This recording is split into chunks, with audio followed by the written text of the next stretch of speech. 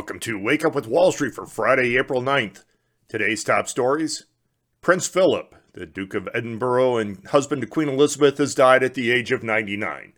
My condolences to all my British friends. In business news, President Biden said yesterday he is willing to negotiate the terms of the corporate tax increase he wants in order to fund his infrastructure plan. Does this mean that the tax increase is dead? I'll have thoughts shortly. And General Motors just announced that it will stop production at 3 more assembly plants, including one in Michigan that makes some of its most popular and most profitable models. If the demand for chips is there, then what's the problem with supply? I'll discuss that in a moment. Finally, after 2 days stuck and idle, the stock market picked a direction yesterday. Was it forward or reverse? Well, I'll have more on those and other topics shortly, as well as a complete check of the overnight markets. I'm Scott Nations. Now wake up and let's get to it. A quick recap of the action on Wall Street from Thursday. Stocks closed higher across the board yesterday, with the S&P gaining 0.4%, while the NASDAQ 100 gained 1% on the day. Most of the S&P sectors were in the green as well, with technology the big winner. Energy lost ground as crude oil prices remained under $60 a barrel. Yesterday, we also heard from President Biden, and he said he's willing to negotiate on his hoped-for corporate tax increase, which would pay for his hoped-for infrastructure plan. I think that means the tax increase may be completely dead and is almost certain to be pared back in a way that means it will never come close to paying for the infrastructure spending that the administration desires. This means we'll probably end up spending most of the money but not raising much of it, so the result will be another big bump in our already stupidly big national debt. And make no mistake, that debt is manageable now, but there's likely to be a moment in our lifetimes when financial or geopolitical events push us to a crisis because of our national debt. Another sign that the tax deal is in jeopardy is the reporting in the Financial Times that the business groups who are normally in favor of infrastructure spending are against this deal because of the tax increases. I'm not surprised, because that's a pretty easy position to take, being all for spending and completely against paying for it. In more immediate news, General Motors announced yesterday it would stop production at several assembly plants in North America and would extend shutdowns at others due to the computer chip shortage that I've discussed previously.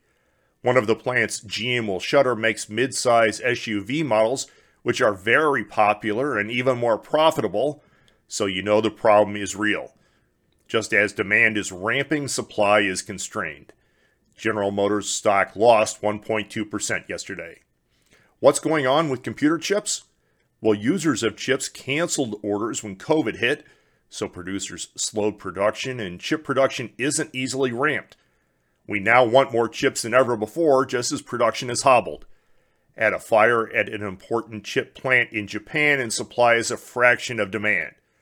This won't be solved quickly or easily, so get ready for supply problems for everything that uses a computer chip, and in this day and age, that's just about everything.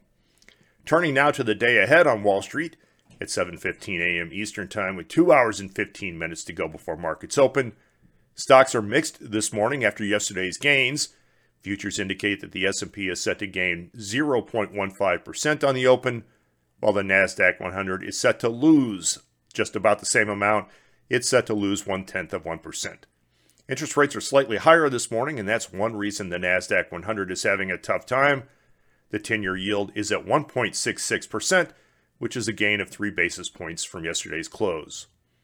Crude oil is a tick higher, and it's trading at $59.70 for May delivery. We'll get some news and data today, with producer price index data for March due to be released at 8:30 a.m. Eastern Time. Markets expect an increase of 0.5% for the headline number and an increase of 0.2% if you ignore food and energy prices. I don't know why you would ignore those, but economists seem to like to. And since it's Friday, it's time for the recognition that every business person desires more than life itself. It's time for this week's Worst Company in the World. This week's worst company is U.S. Treasury Secretary Janet Yellen. Why Treasury Secretary Yellen? For this week's suggestion that the U.S. should surrender its economic sovereignty and subject its corporate tax rate to a referendum from the rest of the world. I'd rather we implement a tax rate that's best for us and then compete the rest of the world into oblivion. And I'd rather that some emerging economy be free to set a corporate tax rate that will allow them to flourish while making the lives of their citizens better. In an age when Washington loves to overreach, congratulations to Secretary Yellen for the biggest overreach in years. That's been Wake Up with Wall Street for Friday, April 9th. I'm Scott Nations. Remember, you can follow me on Twitter for breaking news and general silliness throughout the trading day. My Twitter handle is @ScottNations. Now wake up and go get 'em.